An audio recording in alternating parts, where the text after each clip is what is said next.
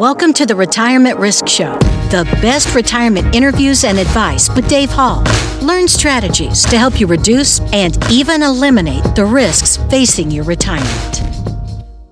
Hello, everyone. Welcome to the show. My name is Dave Hall. I'm your host. If you are like me, you spent quite a bit of time lately trying to watch the stock market and figure out what's going on. As we look at what's happening inside the stock market, a lot of it is not making sense. Seems like it goes way up and stays there based upon false assumptions. As we look at many of the typical trends that have been out there that have caused stock markets to crash in the past, today what I want to talk about is how to protect your retirement assets before the next crash. This is a new webinar that we've just launched. Today I'm not going to be able to cover all the information that we would typically cover during that webinar, but I wanted to give you a taste of what you can learn during that hour you would spend with me if you were to attend that webinar. You can go to my website, retirementriskadvisors.com, if you would like to get signed up for an upcoming webinar on this topic. But what we're going to talk about initially here are the 5 stages of a bubble, because I do believe we are in a stock market bubble. Now, others may disagree with me, and that's okay. Again, we've got to make our own decisions as it relates to the future of the market, but it is my opinion that we are in a bubble and that we've got a crash that's ahead of us. Not sure when it's going to happen, how long it's going to happen. We've seen all kinds of volatility over the last month or so. We see the market go down percentage point one day, it's back up a percentage point the next day. All of these things lead ultimately to what often happens, which is a crash because of the uncertainty of what's going on in the market. But there are really 5 phases of a bubble. The first one is what they call displacement. Now, we've seen this multiple times. It's when investors get excited about a new paradigm. If I go back to late 1990s, that was the small cap boom. That was when we had the dot-com boom that was happening because of all the tech stocks that were coming in. Late 1990s, everyone was going through the process of getting excited about this new industry and what was happening there.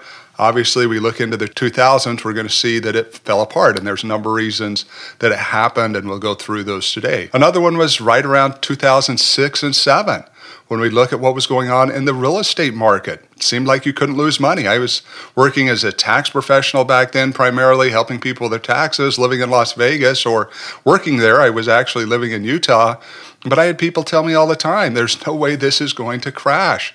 This is the next thing. We're going to continue to make substantial amounts of money. Well, we all know how that turned out as well. We've gone through these periods of time where people get excited. We see cryptocurrency now, a displacement. We've got a new technology. We've got a new opportunity out there. It's attracting a lot of money, and we're seeing some of the consequences of that as we go into some of these next steps. The next step is a boom. Once we've had displacement, people have gotten excited about a typical industry or an opportunity.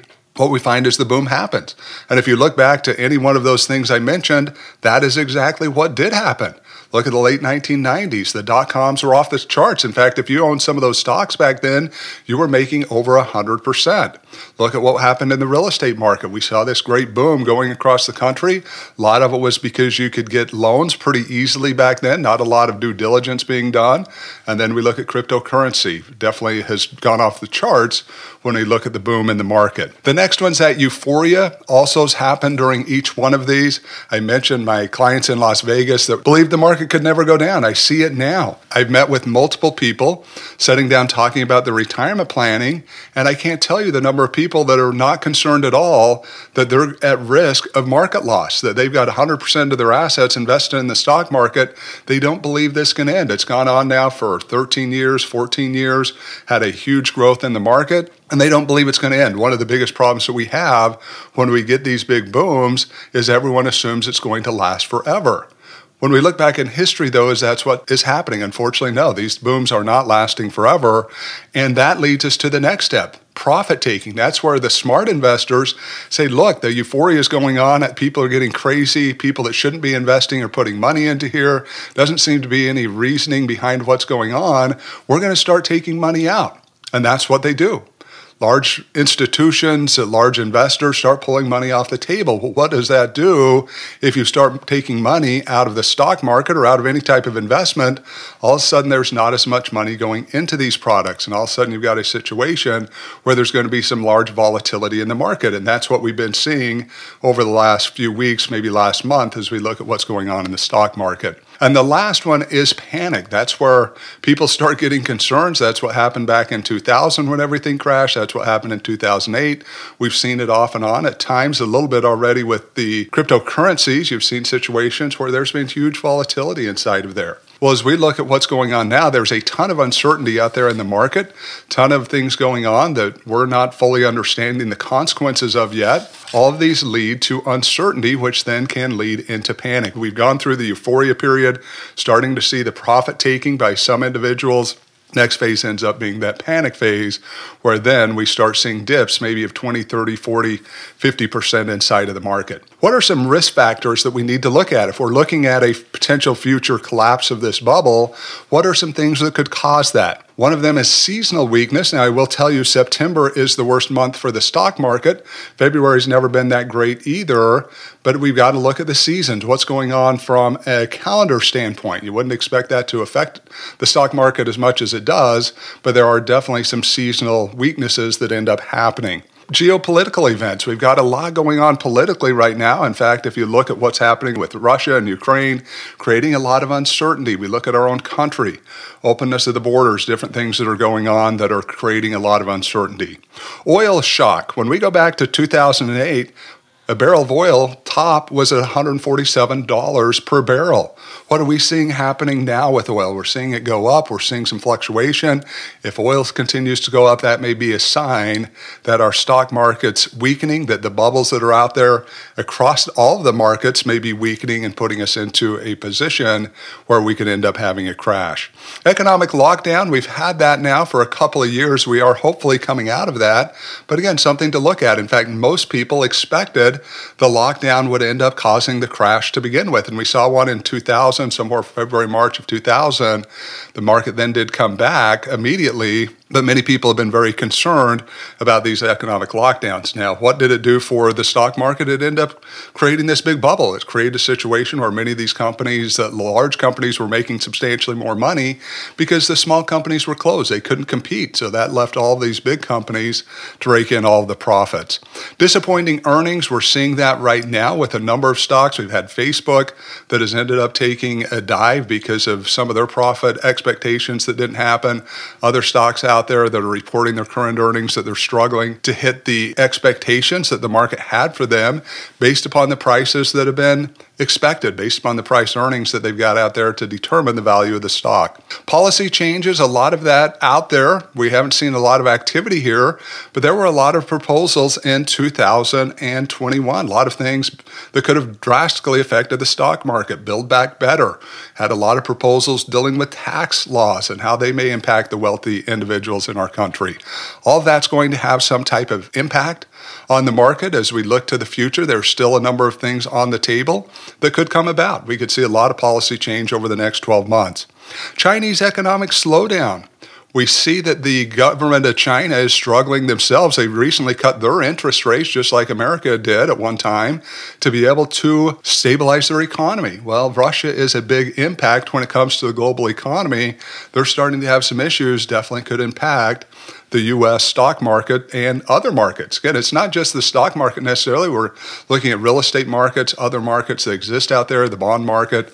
All of these need to be taken in consideration. It's my opinion, as well as many other advisors I talk to, that if we do have a crash from this bubble, it's going to take everything down like it did in 2008. It's not just going to be a stock market crash. It's not going to be just a real estate crash.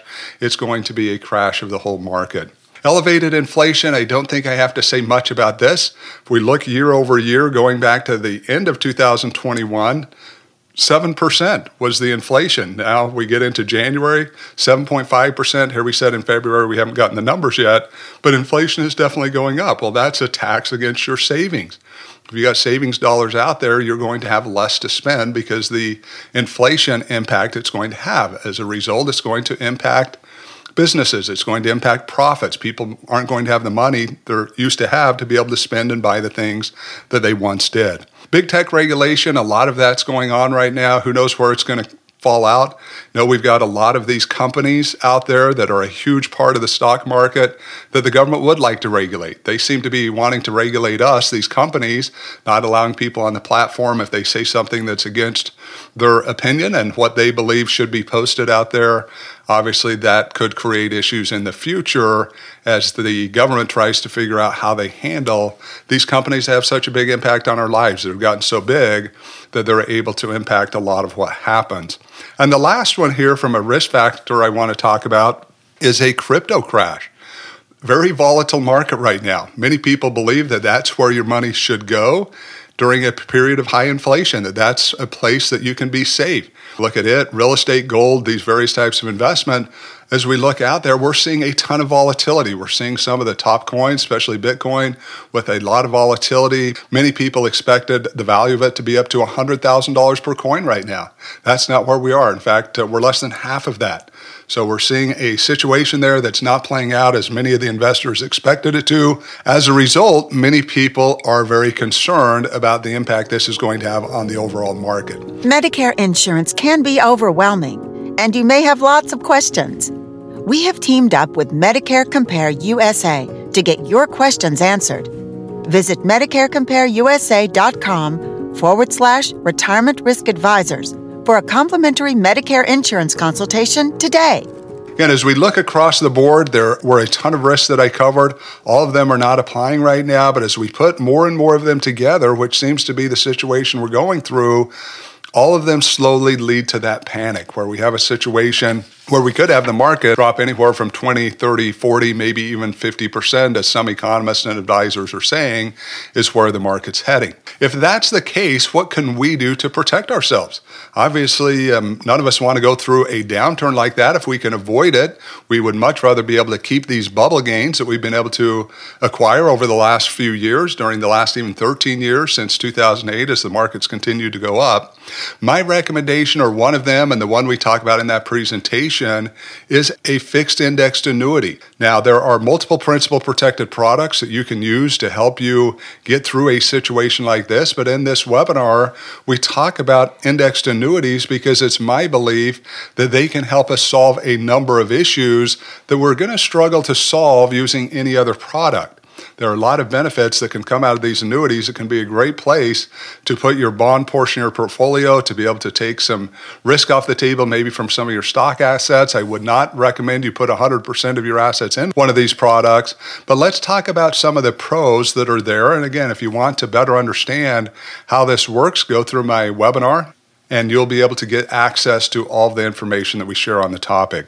One of the first benefits here, no active management fees. When we look at indexed annuities, these are spread products, not fee products. One of the issues that many people have with annuities are those old variable annuities. Some of them had fees as high as 8 or 10%. Well, I wouldn't have bought one of those either, and you shouldn't have. Unfortunately, many of you got talked into buying one from financial advisors that were looking out for their interests, not your own.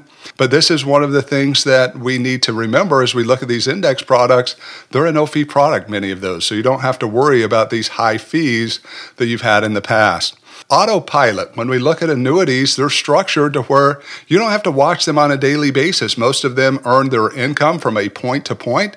Could be 1 year, could be 2 years. You're not having to sit there and monitor the market on a daily basis because of the way they've structured these products, using options to invest rather than investing right into the market. Backed by huge insurance companies. I will tell you that if you are going to pick an annuity product, you do want to do research on the company you're going with. You want one that has a very high rating. I like the Comdex score. You can find that online if you're trying to search out a company. When we look across the board, and I know companies that I work with, these are huge companies in the industry. In fact, the two companies we use primarily for our annuities are the largest two companies in the industry. One of them is the largest company overall. The other one is the largest seller of these products. So these are things we definitely want to look at and take into consideration and realize some of these companies have had over 100 years of success and been able to provide for their clients and their customers and the promises that they've made to them. Potential market-like returns. When we look at the way these products are handled, if we look at an index product, you're investing into an index.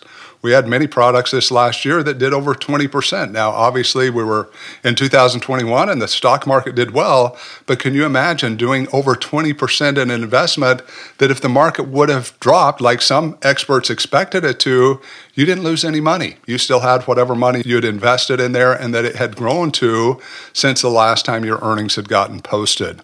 Never lose money due to a market downturn. I mentioned before they're using options inside of here.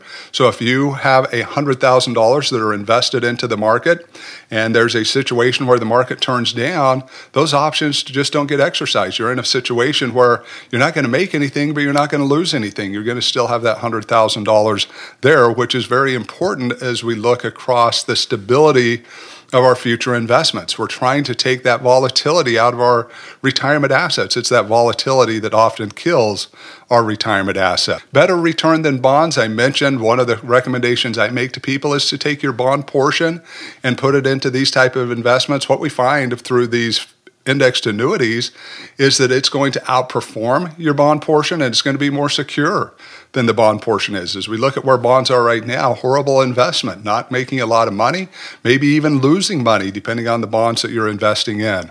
Avoid probate by naming beneficiaries. You do have the option here to be able to, and really a requirement, to list a beneficiary on these products. So if you end up passing away, it doesn't have to go through probate. That asset can transfer over to whoever that beneficiary is. Now, if you are married, your wife or husband is going to have to sign off saying that they don't want to be the beneficiary if you're choosing someone else.